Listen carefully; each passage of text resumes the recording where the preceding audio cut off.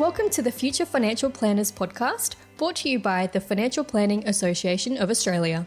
Whether you're a student, a graduate, or an early career advisor, join us as we dive into the ins and outs of becoming a financial planner. I'm your host, Azaria Mitchell, bringing you tips from the experts on career strategy, sanity, and success. Today's episode is focused on what being a financial planner is really like. I'll once again be joined by my friend Mitchell Harrison, financial planner at LBW Business and Wealth Advisors, who has also in the last year stepped into a financial planner's role.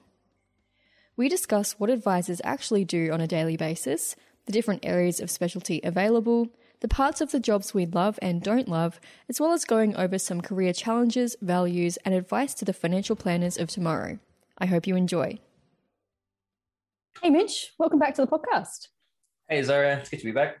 Today, what I thought we could chat about is, in the last episode, we had a chat about our first roles in financial planning, what we were expecting going into it, what the reality was. And I thought maybe today we could have a chat about our careers now as financial planners and what we're really doing on a day-to-day basis. So if you're happy for me to jump into that, I'll start asking some questions. Yeah, that sounds great. Perfect. Alrighty, so the first thing I thought we could talk about for anyone who is maybe yet to enter the industry, what does a financial planner do in a general sense? I think that is like the best question to ask because in my experience, anytime I speak to like a grad or not necessarily a grad, but someone who's still studying it or someone who isn't in the industry, one of the most frustrating things I get from like family and things like that is like, oh, you're just like an accountant, right? And I'm like, no, not even really close to being an accountant. Because the job's so different, right? So I would describe being a financial planner, at least different to an accountant in the way that you're very people-centric. So it's all about the client and working with the client to help them achieve their goals and needs and that sort of thing. So that's how I would describe it, as opposed to, obviously, everyone was always like, you're so good with numbers and everything. I'm awful with numbers. Me too. Terrible. Yeah. Yeah. But talking to people is what I really love doing. And that's kind of the heart of financial planning and obviously helping people in that sort of sense. That's how I'll describe it. What about you? How would you describe financial planning to those who might be uninitiated? Yeah. So once we get past the no, I'm not an accountant conversation, then normally I'll just say we help individuals with their super, their insurance, their investing, their tax, personal finance. We just help them with that kind of stuff. I think a lot of times people assume financial planner means that you're working for a big business and you're planning a business's finances. So I always just say, no, we're just working with individuals. They let us know what their goals are and we help them achieve those, really. So I think at like a really core level, that's my overall description of a financial planner. But in both of our experiences, that's not always exactly the case. We both, even though we're both financial planners, we do very different things. So Mitch, can you talk me through what kind of advice you do and what kind of planner you are? Yeah, great question. So I work at, I suppose you'd call it a holistic wealth services business. So basically people come to us and in the most broad sense, what I tell clients and what I try to achieve for clients is they come to us with whatever their financial situation is, and we'll help them achieve whatever their goals are. So in practical terms, that might mean we help them figure out their super, investing, debt management, cash flow, estate planning sometimes. There's also aged care and things along those lines. So basically, those are the subtopics that we help with. But being in that kind of business, I mean, a lot of the time people talk about like, what do you do? And it is like, we help people with superannuation, or we help people with insurance, or whatever it might be. But I really like to kind of stray away from that, because that's that's kind of like talking about the areas in how you can help, or the areas that you delve into. It's not what you do necessarily. Like that's not what I would say that I do. I would say is that my favorite line of clients is that my job for them is to take away their financial stress, especially in retirement. Like a lot of our clients are retirees or pre-retirees. My job is to basically take the stress off them about worrying about their financial future, or allow them to retire comfortably and not have to worry about their money again. That is the goal that I try and achieve for every single one of my clients. Yeah, awesome. And that doesn't look like necessarily just a one-off writing a statement of advice and then leaving them to it. There's a bit of an ongoing relationship that comes with that as well. Is that right? Correct. So our business is primarily the relationship, which is where we see clients get the most value. So you might come in for like a one-off piece of advice, and that might be, you might save 30 grand of tax or whatever, or 30 grand of fees, some which way or whatever. But the ongoing relationship is where we find the value for clients, because you basically become part of their trusted inner circle where they can just rely on you. And we'll get into some stories later on about, what that actually looks like. But that's kind of how I would describe kind of that side of the business and how that works for me. Yeah. What about you? Because I know you're a bit different to me in the type of business that you work in. Yeah, definitely. So when I first entered the industry, I was working in a similar situation in a holistic advice firm across a range of different areas. And where I'm working now, where I've been for the last couple of years, I work for a financial planning business that specializes in life insurances. So that's life cover, TPD or disability, trauma cover, and income protection. So there's one specific scope of financial planning that we've decided to focus all of our attention on and just offer that service to clients that are needing that. So it's a bit more of a specialized area. And I always really liked insurance when I was working in financial planning, and I always thought that there wasn't enough focus on that. So for me, it was a natural move into becoming an insurance specialist, or what's often called a risk advisor. And with that, as a part of my role, we work primarily with young people. So people in their 20s and 30s are our kind of main clients. And because we are scaled, we don't cover everything. It means that our fees are a bit cheaper and therefore a bit more accessible for younger clients who are just wanting to get that part fixed out. Maybe they're on top of their budget, they're happy with their super, and they just need help getting that insurance component sorted out. And that's kind of where we come in. So a bit of a scaled version of what a regular financial planner does. And you'll see, there's a range of financial planners that specialize in a range of things. Like you get investment advisors that focus specifically on that. And I know that that's an area that you're really into as well, Mitch. But endless options out there for financial planners. Yeah. Just curious. Obviously, we have very different demographics and very different ways of businesses are structured. What do you think would you say there are any challenges involved in being, kind of specializing in that one area? Like, is there anything that you're like, that's actually hard in this sense, or anything like that? Yeah, I guess one of the things is if a client comes to us and they want help with insurance and they're also a bit unsure about their super, we do have to say, unfortunately, we'll have to refer you to someone else for super advice. And sometimes in my eyes, the answer is really obvious. I just want to give them the advice and help them out. But because we've committed to just specializing in insurance advice, and that can often make it a bit harder in that way as well. So there are some restrictions that come with being a scaled advisor. But I love what I do, and I've gotten really good at being a specialist in that area, to the point now where there are some advisors out there who don't like the insurance part of it. There's a lot of compliance and stuff that comes with that, a lot of risk involved. So we get a lot of full scope advisors who do amazing work for their clients across all areas of advice, and they'll just send their client through to us just to manage that insurance component. So really interesting, diverse kind of role, which I enjoy. Yeah, I can understand that, because my situation is exactly what you just said. Obviously, we do all scopes of advice, but insurance is something where it's very, like you said, it's very specific. And I feel like to really know it well, you almost need to be just focusing on insurance to really know your products and things like that.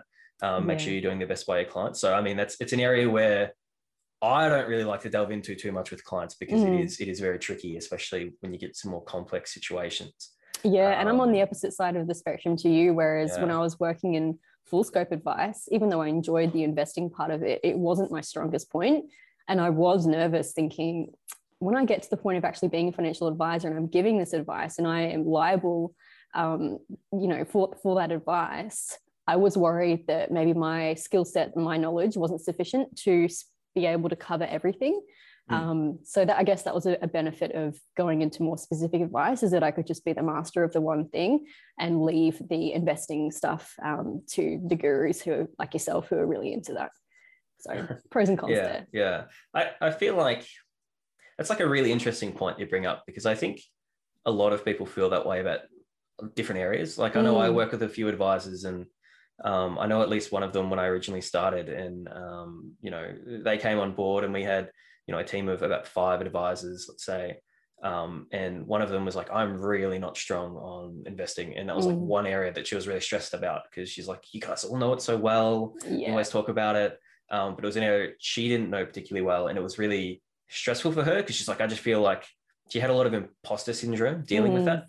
But then it was so interesting, because like she was incredibly intelligent at a lot of things that we were not as strong at, like Centrelink or aged care or whatever it might be, like, or cash flow. Like she had so many areas that she was very strong at, but that was an area that she was a bit weaker at. And I just think that was so funny, because I was like, but you're so excellent at this one. All these things that I'm really weak at. So I feel like I have imposter syndrome. Yeah, no, I know exactly what you mean. And I think for anyone listening who is wanting to become a financial planner, and maybe they do have areas that they're not super sure about, it's not the end of the world. I know a lot of firms that, have a bigger range of staff members, and they have advisors that are really strong at this point. So they'll help you out with this area of advice. Or you may be, if you have a client and you're putting together a statement of advice, it may be a dual statement of advice where you're putting your name on this part of it and another insurer is accountable for this other part. So I think the good thing to remember is that no one's ever going to judge you if you have areas that you don't like as much. You can always just rely on the people that you work with, and you can build those skills over time. You don't need to know everything the second you get out of uni.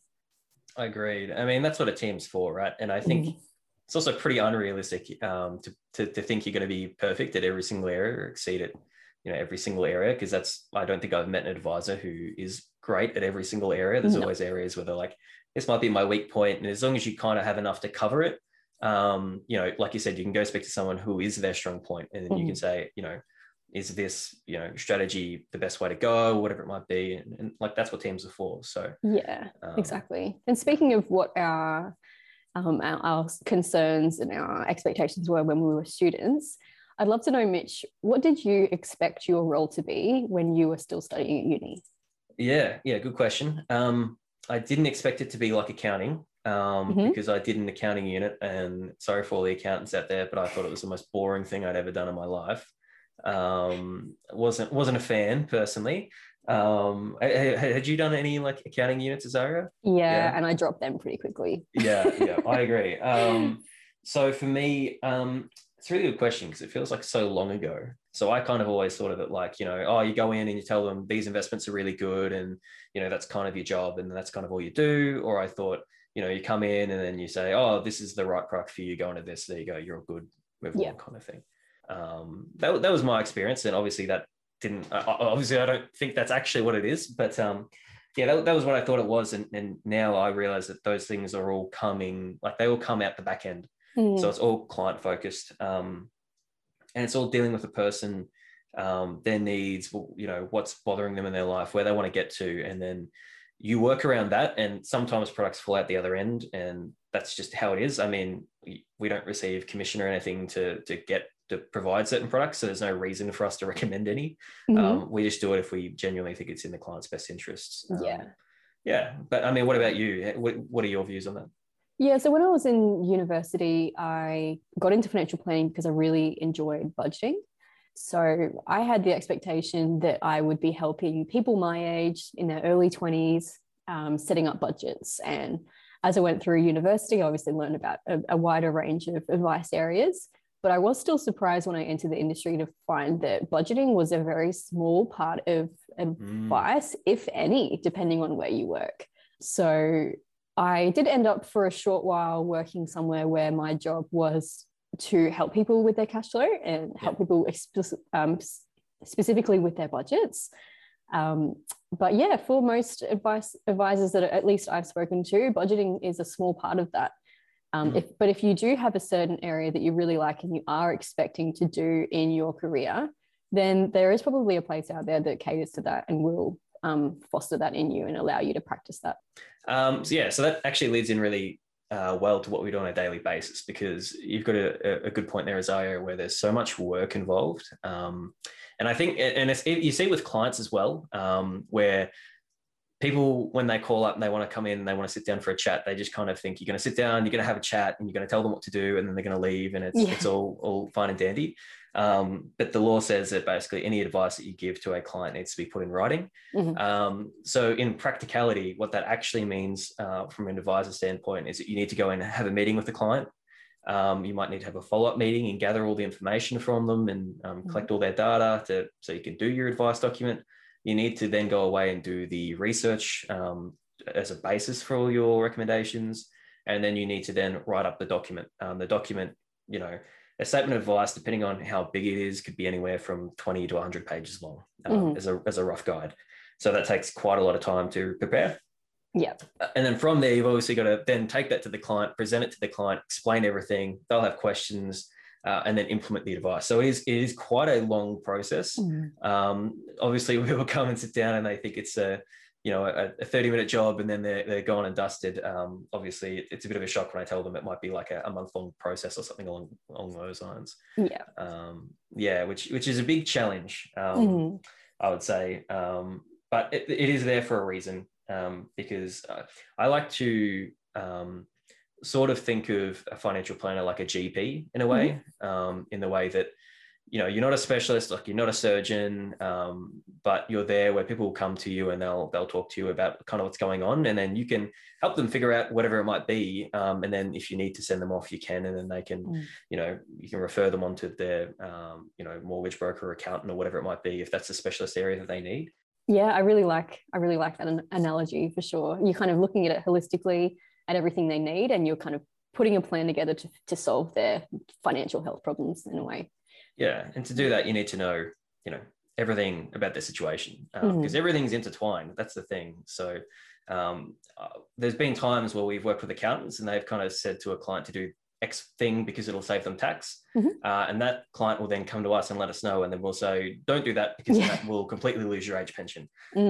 So it's balancing those things where you need to know a little bit about everything and how it all intertwines. Otherwise, you might actually be in a worse position more often than not. Definitely.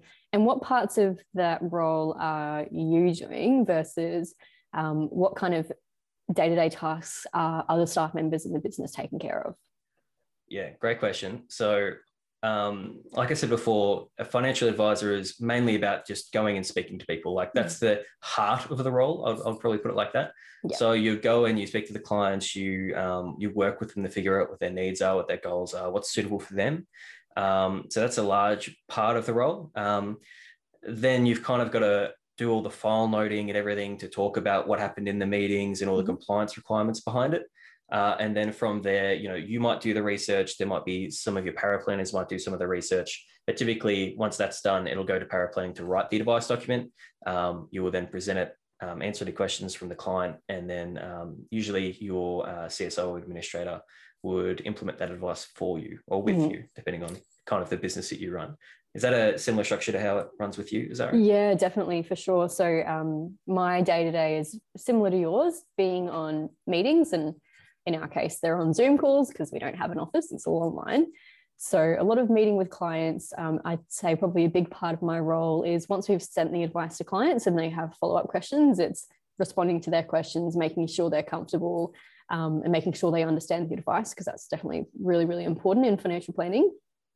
And then outside of that, it's a lot of having phone calls. So we have initial phone calls with the clients where we just ask them questions. And then once we've got their information, we're putting together strategy. So a lot of strategy building. And then we have a paraplanner who actually puts the document together. We have client services officers who gather the client's information and put them into the systems. And then once the client's decided that they'd like to proceed with the advice, it then gets passed on to our implementation team. And basically what they're doing is lodging the insurance applications, dealing with all the medical aspect of the role, and making sure that the client gets their cover and force. And from then on, it's really doing reviews. So still a relatively young business that I work in. We haven't got to the point of doing reviews often just yet. So that'll be a new learning curve for me in the next few months. But yeah, there's definitely that ongoing relationship that comes with that as well. Yeah, and that's a good point there to talk about, because I know we said in the last podcast episode we spoke about how it's all like a holistic team effort, and I think just like listening to that, you can see like all the parts that go into it and all the effort from every member of the team, and why it's all so important. And I think advisors get a lot of the, they're a bit more flashy, and everyone always talks about the advisors because that's the face of the person that they're speaking to, which can be really good and really rewarding. But there's also times where parts of the process might not exactly work out perfectly, or something might go wrong. And at that point in time, even if it's not your fault as the advisor, you're the one who kind of has to take that blame, because you're the one that the client speaks to. So sure. There are benefits and downsides to that. And I think it's worth mentioning as well. I remember when I was studying, I always thought that once I become a financial planner, I'd start my own business and I'd go at it alone. And it wasn't until I actually got into the industry and saw, if we said the process of getting insurance advice in place accounted of 100 things, I'd say the advisor maybe does 30 of 100 things. Yeah. So the idea of going out and starting my own business and doing everything myself now seems like a terrifying idea, because I rely so heavily on the support of the team around me who are experts in what we do. It's expert power planners, expert CSOs, expert implementation people. If I were to do all of that work, it would mean that I see far less clients and I can help far less people. Yeah. So definitely, I know maybe it's not so much the idea anymore, but I know that a lot of people at uni were planning on just starting their own business and DIYing. I'd say there's really, really good value in being a part of a team where you've got that support and you can learn from the experts in those certain areas. Yeah, definitely. And I think, again, in the last episode, we talked about how each role has their own strengths and weaknesses and things like that. And, I'm sure we'll go into it in a little bit about, what's involved in being an advisor and what skills you need to have, but they are very different to a power planner or an administrator or something like that. And the reward you get from each role is so different. So I know for me, I love being an advisor. I've gone and done more or less every role to a certain extent, but being an advisor is what I love, because I love talking to people and I love having those meetings. And, every person I speak to is so different, and their stories are always so rich, and they've lived such different lives, and they always have such different challenges, that every day is so unique and rewarding for me. And I go into a meeting and I might be in a meeting for an hour or 2 hours or whatever it might be. And that time just kind of flies by for me. And I come out and I'm like, oh, wow, I can't believe I was in there for that long, because I was just having a great time just listening to someone and having a bit of a chat, which for me is really rewarding. But I know some other people where they try to do that and like, oh my God, this person just won't shut up. I want to go do the numbers side of things. And that's just the kind of person I am. So yeah, totally. And are there any things that you do on a daily basis in your role that maybe people don't expect a financial planner to be doing? That's a really good question. I would say there's a few elements to that as well, right? So it's not just meeting with people and preparing the advice documents. There's, like you were saying, about the ongoing relationships. So for example, at the moment, as we're speaking, the markets have been a little bit volatile. So we have a lot of clients calling up and saying, what's happening with markets? Should we be worried? Should we not be worried? And sometimes they come up with like ad hoc things you need to assist with. So I think something a lot of people wouldn't recognize, and we haven't spoken about it a lot so far, is I think people, they really downplay the human element of being an advisor, which is the part that I love. So in those moments, you need to be the comforting force for that person, the emotional support. And one of the other advisors I work with has a really great saying with her experience advising, which is that she's not just a financial advisor. There are days that she comes in and she needs to be a marriage counselor between two people in a meeting. There are days she needs to be a counselor. There are days that she needs to be the emotional rock for someone, because for some people, we might be the only people that they have to really talk about those things. And if something happens in their life, we're the ones that they turn to. And they go, this has happened. I don't know what to do. And I'm really stressed and I'm really scared. And when you think about the range of information about these people in terms of their personal relationships, their finances, their medical situation, oftentimes you'll find that a financial planner might know more about someone than some of their close friends.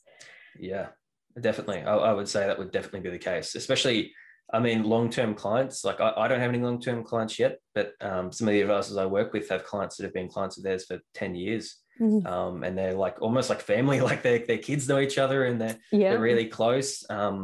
And those relationships, I just think that's really downplayed or underestimated how close those people get, and how much of an emotional support, how much empathy and kindness, and your ability to listen really plays into your role as an advisor.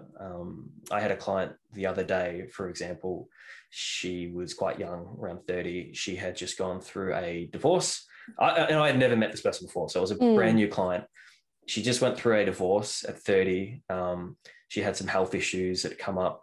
She was hating a job and she was looking to start up another job. She got the settlement offer. She had to move because of the divorce. So she was leaving, and her whole life was just turned upside down. And it takes an awful lot of courage for her or anyone in that situation to come in to speak to some random person that you don't know, and be like, this is what's happening in my life. I need help. What should I do? So as an advisor, you need to be trustworthy. You need to listen and you need to genuinely care, because people will pick up when you don't.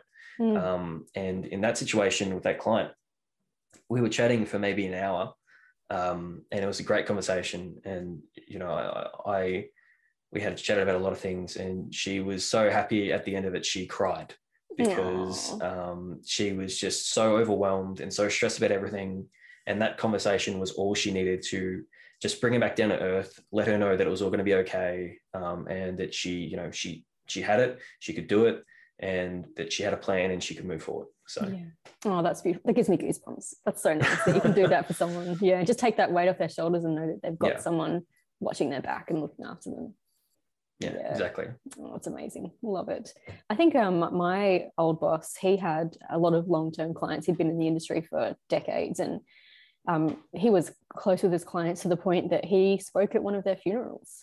He was asked to speak and make a speech about his relationship with that person. And you really do get really close to your clients, which is a real privilege and definitely something to take very seriously. What would you say your favorite part of being an advisor is? What are the things that you just love doing? At the end of the day, I think it's being able to help people, because I think that is something that kind of gets, again, thrown to the wayside a little bit, in the way that people are like, you just work with money. It's like, they think you're, what's that movie? Wolf on Wall Street. Yeah, they kind of think it's like that.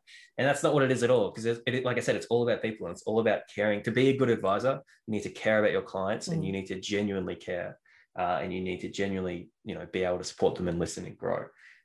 So it's about helping those people. I love that reward, like I said, for that client, those two clients that I've helped. I felt really good after doing it, because I know that I have made a difference in their lives and made things easier for them in a tough time.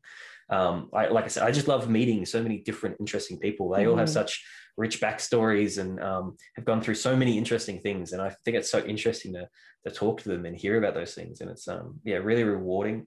And that also just means that every day is so different for me. Like, one day you'll come in and you might be like, oh, it's, another day, I've got X number of meetings. And then you go into one and then something exciting happens. Like, they talk about, this trip. I had a client talk to me about how they went and lived in, Antarctica for like a year. Wow. And I'm like, wow, that's so cool. I want to hear more about that. And you get that information out of them, and, it's all, you learn so much. And talking to those people is just so interesting. But that's my favorite anyway. I mean, what do you love about it? Yeah. And just on that as well, that's one thing I really loved about when I was working in holistic advice, is that we similarly had a lot of clients who were pre-retirees, retirees, and there's so much we can learn from them. So as much as, we're educating our clients about their financial situation, there's so much life experience that we can get from our clients, especially as younger advisors who have yet to go through the things that they've been through.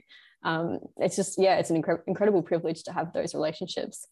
But in terms of my favorite parts of the role, I'd say for me, it would be with getting life insurance and all that kind of thing sorted out. It's something that's on almost everyone's list, but it always gets pushed to the bottom. So for me, it's knowing that the client has got that weight off their shoulders. They know that they've got that sorted out now, they're fully covered, and they can have the confidence to know that if anything happens to themselves or their family in the future, they're not going to have to worry about money. They're never going to have to create a GoFundMe to cover medical expenses. They're never going to have to rely on friends and family to provide them an income. They know that if anything goes wrong, you know, if they get the call that they've got cancer, they have a heart attack, if anything happens, if they are on, you know, if they're too stressed, they can't work, all they need to do is get in contact with us, and we'll make sure that they get that money and ensure that they don't need to worry about the financial aspects of whatever stressful and even traumatic situation they're going through. So it's really good. It's a really big privilege to be able to give people that peace of mind, for sure. Yeah, I'd agree. Yeah. And what about on the flip side? What are the least favorite parts of the role, for complete transparency and honesty? Yeah. So we spoke a little bit before about the compliance and the frustration where sometimes you might really, I think you said it before about how you work in insurance, and, you know, sometimes you have someone ask about super and you know the answer, but you can't tell them the answer because then you're not considering everything and you might break the law and that sort of thing. And then you might get sued, all that kind of thing.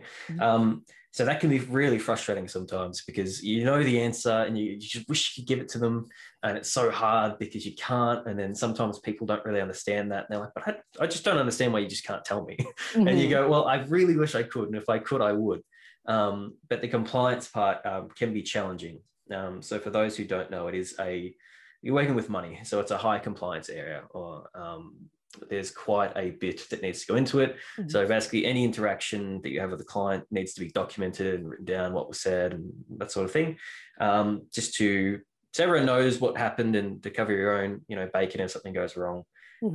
So that's something I at times can find quite challenging. And on that too, I think it comes down to change, and adapting to change is a really big part of being an advisor, because rules change all the time. Like legislation changes, you know, every year about what's happening with contribution rules, super, whatever. Compliance changes every year depending on what's happening. So staying on top of everything can be a challenge sometimes. So that's something that I do find challenging. I do like the change because it makes things refreshing and mixes it up, but it can make it difficult in that way. And I'd say probably the last thing, which I actually really love, but it might be a challenge to some other people, is that your job is to make the complex simple. So your job is to explain really high level complex ideas that you might have spent 5 years at university learning. And you need to speak it to someone who has never might not have even finished high school. And you've got to explain these concepts to them in a way that they will understand. And they can know and go, oh yeah, I know what you're talking about, and then move on from there. So that can be a real challenge with some people, depending on their financial literacy. But that's kind of half the fun. I think that's really fun, but other people might find that really challenging. So yeah, I mean, what about you? Do you find that part particularly challenging, or do you find that easy? Yeah, definitely. Sometimes when I'm in meetings with clients, I just want to nerd out and, you know, go through all the features and all the little details, and they don't care about that, and nor do they understand what I'm talking about. So yeah, you really got to scale back and say, okay, what's important to the client? What do they need to know? And how can I tell them that in a way that they understand? But I think that's a good thing as well, because I mean, it's like when you're at university, the best way to learn something is to teach it to someone else. So the more you're explaining these complicated things in a simple way, you know, the better your knowledge is. So I think that's definitely a part of it. In terms of other things I don't like doing, I'll definitely second you on the compliance. That is a huge pain in the butt sometimes.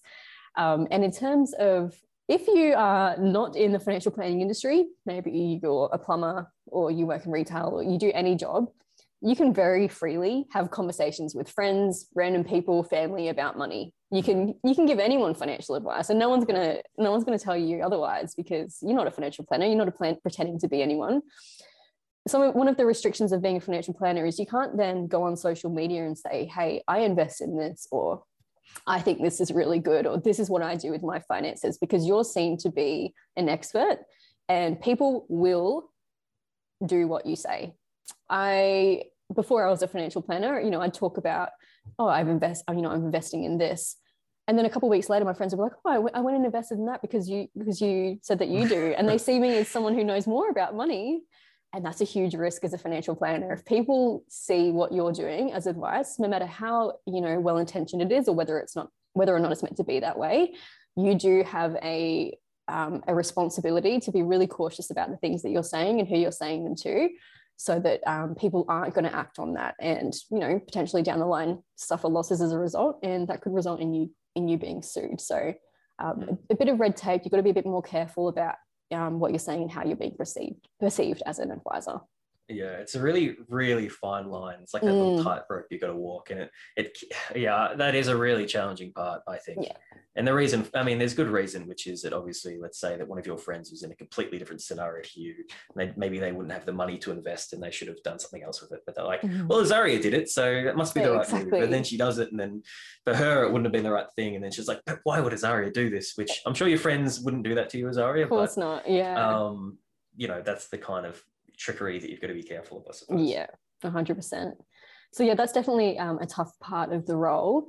Have there been any big career challenges that you've been through, and how have you kind of overcome them, being, you know, in the early stages of your financial planning career as an advisor? I think moving into an advisor role is very different from like a paraplanning role, which I think we would have spoken about last episode. But there are multiple challenges with being an advisor in the sense that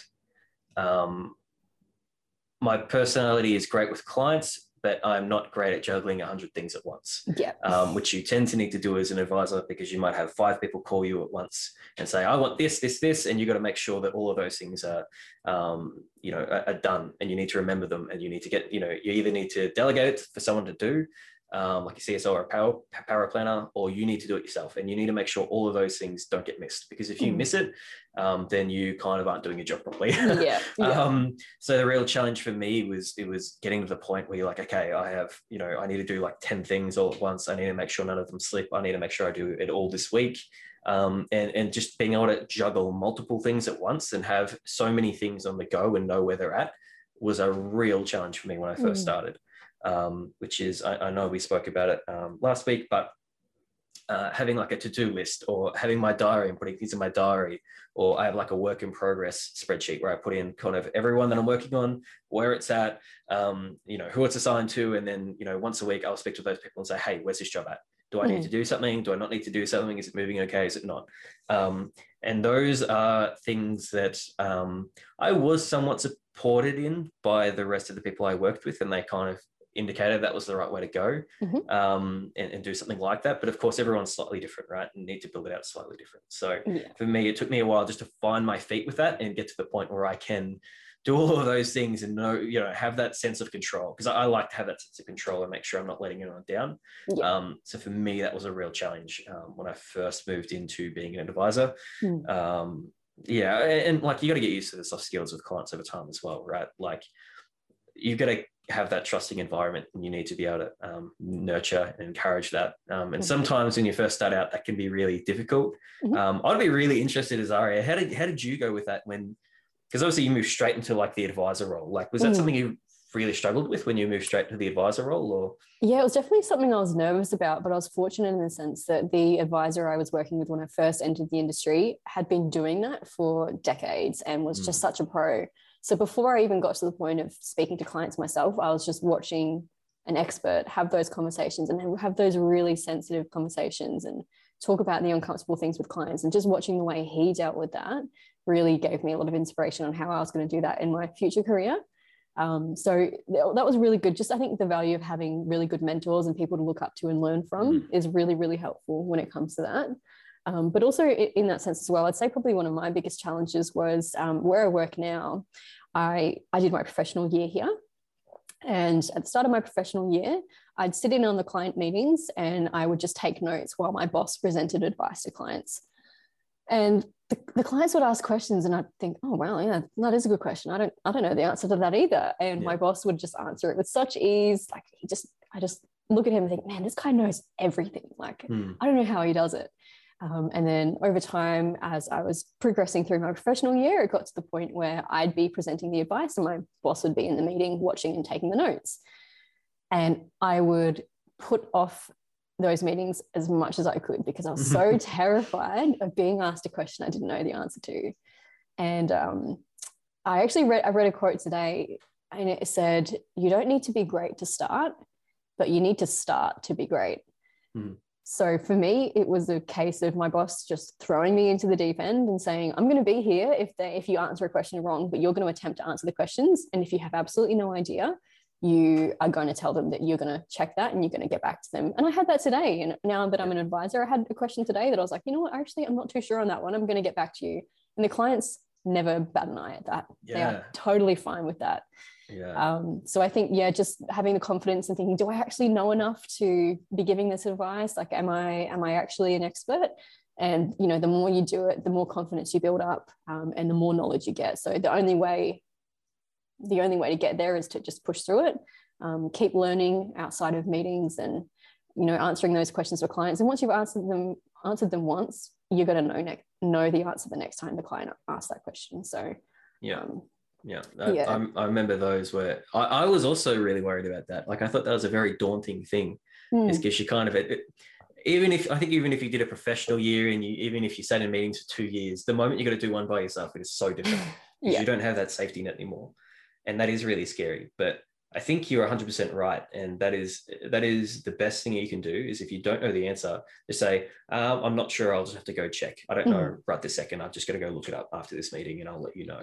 And you're right. People don't blink twice at that. They go, okay, yeah, that's fine. And you can just say, I don't have that answer on me. I can go look it up for you after this, because there's so much you need to know. Like, you can't be expected to know it all. No. And I remember sitting in meetings with my supervisor, who had been in the industry for 20 years, and he would have questions. There would be times when people ask him things. He's like, I'm not sure. I'll look that up after the meeting. Yeah. And that's just part of being an advisor. And I think part of it is being okay with the fact that you don't know everything, and that's okay.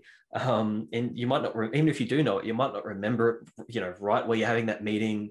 But people don't necessarily care, just as long as you respond to it, acknowledge it, and you get back to them.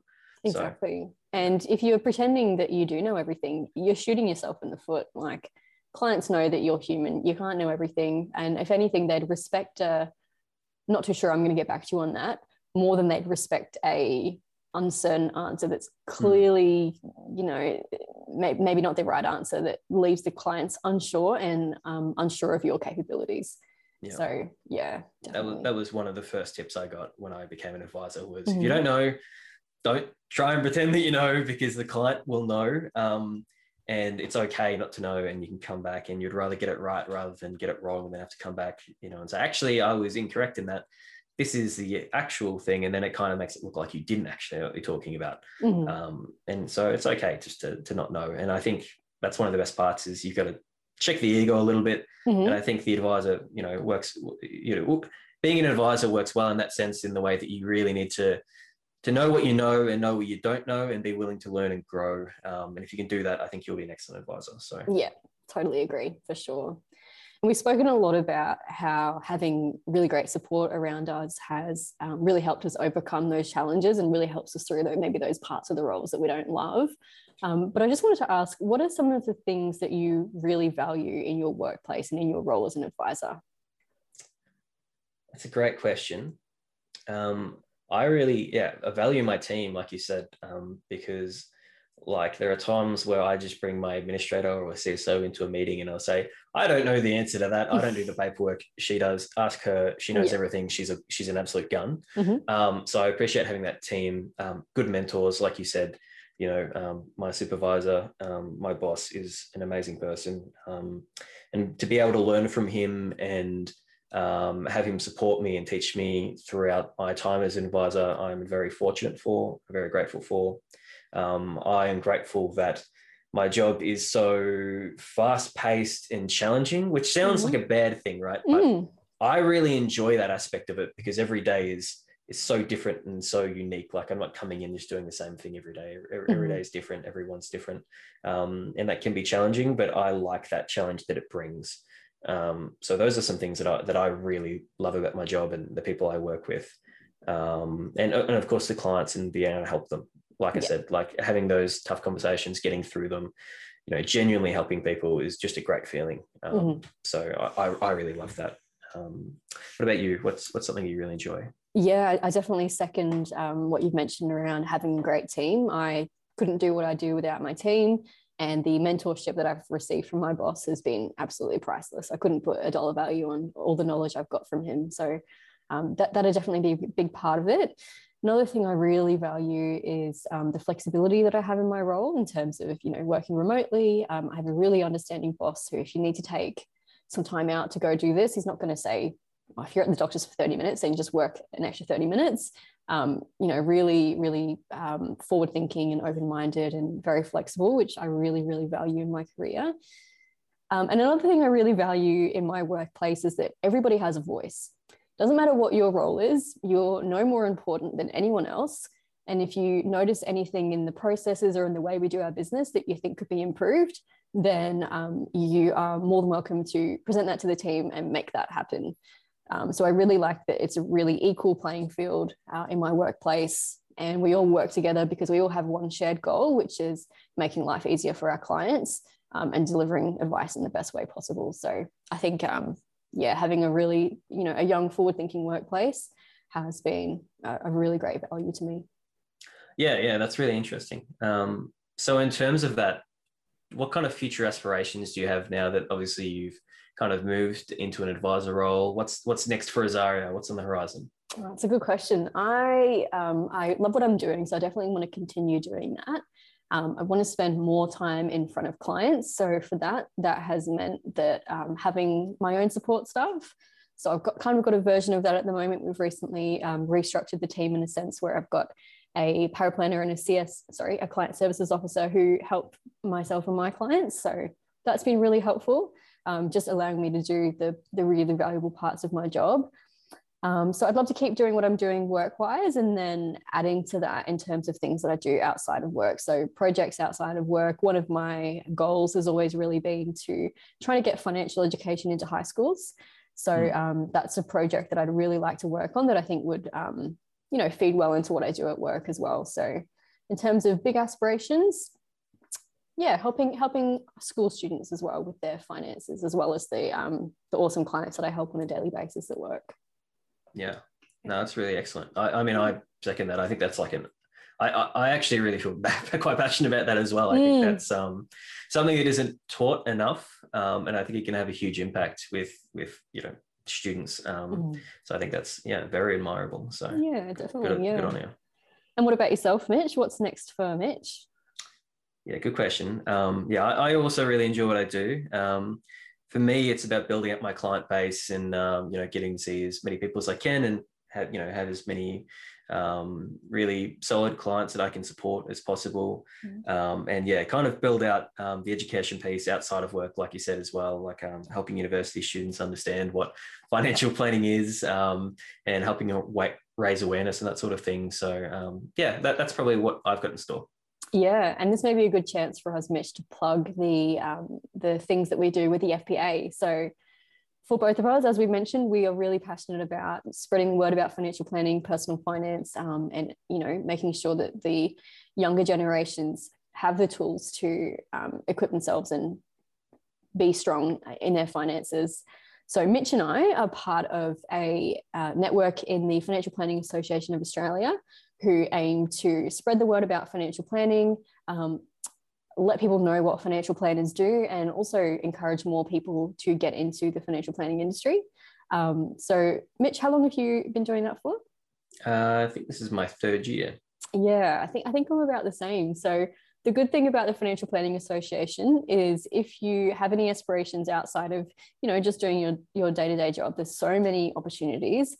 And I'm sure Mitch can attest to this as well. Throughout my entire career in financial planning, the FPA have been a huge resource for me and a huge support in anything I want to do, including this podcast. So if you do have aspirations outside of just your role, get in touch with the FPA. If you're a student, make sure you're a part of the FPA student membership. They're always putting on webinars, events, and opportunities to meet people in the industry. So I definitely plug that one and say that's a really good thing to get involved in.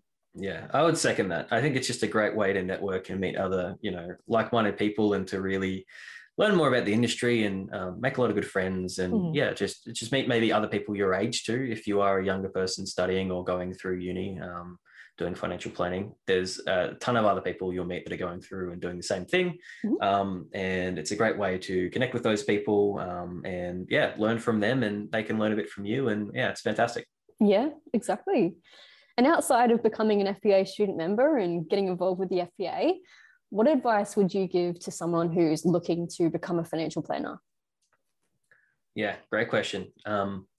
There are two parts to that I'd probably say. And the first part is that obviously we've spoken a bit throughout this episode about, not maybe having a little bit of that imposter syndrome and being a bit scared to talk to clients and do that sort of thing. So the first thing I would say is just know the value of your experience. You have been at uni, you've worked hard, especially if you've come up through the ranks and done all the other bits. Have faith that you know what you're talking about. And you should have confidence in yourself, because that can be the hardest part. Like, you can be your biggest enemy in a role like this. And you just need to at least have faith that you know what you're doing and you can do it. And if you can do that, you'll be great. And the second part is something I've also spoken about, which is if you want to be an advisor, again, it's not necessarily the technical knowledge, it's the people knowledge. And there's a great quote that someone at work said to me today, which is, it's not about what you know, it's how you go about explaining it. So it's not about, explaining those, it's not about knowing all those information. You can, have the highest level of technical knowledge in the world, but if you can't explain that to a client in an easy and simple way, you just won't be a good financial planner. Straightforward. So it's about being able to talk to people and relate to them and have empathy and that sort of thing. So I would say if it's something you're interested in, definitely look to improve those elements of how you talk to people. Yeah, for sure. No, that's great advice. Absolutely. What about you, Azaria? Oh, what about me? I would probably say that so much of the value I've gotten out of my career has come from the people that I know. And I didn't know anyone in financial planning before I started. Never heard of financial planning before I started at uni. Never met a financial planner before. But through my involvement at uni, getting to know my lecturers really well, getting involved with the FPA, attending networking events, I built a really, really strong support network around me of financial planners and people in the industry who build me up when I need it, provide me with really good opportunities, and can be great resources to me in my career. So definitely build a strong community around you. Chat to the people that are in your lectures with you. They're going to be, your future peers in the industry. Get to know your lecturers at university. They have tons of connections. And make sure you go to events. And another thing that I do when I was starting out in financial planning is I just added people on LinkedIn like there was no tomorrow. I hadn't met these people, but if I wanted to work for them one day, or if I thought what they were doing is interesting, I made sure I added them and I was active on LinkedIn. So if I was going to an event, I'd post about it just so that people would, start to see my name and recognize my name and recognize my face, and kind of build maybe a bit of a profile before I even had the influence of being a financial planner. So even if you're not a financial planner yet, doesn't mean you haven't got a voice, doesn't mean you don't have valuable input.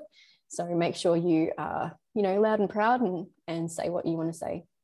I don't know if this is part that we want to have in here, but just to tee on that, I was speaking before, Azaria, to you about how I even have the person I work with, and I spoke to him today. He's like, "Yeah, I know Azaria. Yeah, I've seen her and do all these things." And like, you've never met this person. Like, this is someone I work with, and obviously that's worked for you because he knows who you are, even though you've never met him and you're in a completely different state.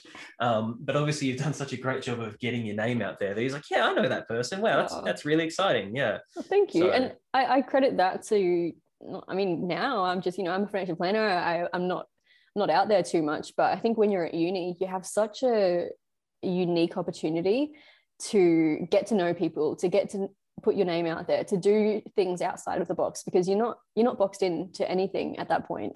So yeah, I think like the networking events, getting involved in the FPA chapters and things like that, just like what you've done as well, Mitch, does so much, not only for your resume and your career, but building a reputation and building, I guess, some kind of positive perception of yourself. And I think that also helps as well in terms of, we've done our studies, we've got our work experience, but we've done things outside of that. And that has given us, more leverage and more opportunities in our career. I think, by being involved with the FPA and doing the things that we do outside of work, it makes you that much more employable. And it also just adds to your experiences. So I would say, don't aim to just go to university and then do your 9 to 5. If you love what you're doing, and you probably do if you're getting into financial planning, if you're listening to this podcast, see what else you can do. How else can you integrate that into different parts of your life? Yeah, 100%. Get that passion out there. If you have that passion, you need to let people know and get engaged with different things. And like, I think we said it in our last episode, passion is what will get you a job. By people knowing how passionate you are. And these things show how passionate you are, because you aren't getting paid for it. You're doing it because you love it and you love talking about it. So that's it. And maybe after this, Mitch, we can have a chat about how we're going to get financial education into schools. Yep, that sounds good. I like it. Awesome. Well, I think that kind of wraps up everything that I wanted to touch on today. But Mitch, thank you so much. This has been such a great conversation. I've really loved reflecting on our career so far and what we're looking forward to in the future. So thank you. No, thank you. Always good to have a chat.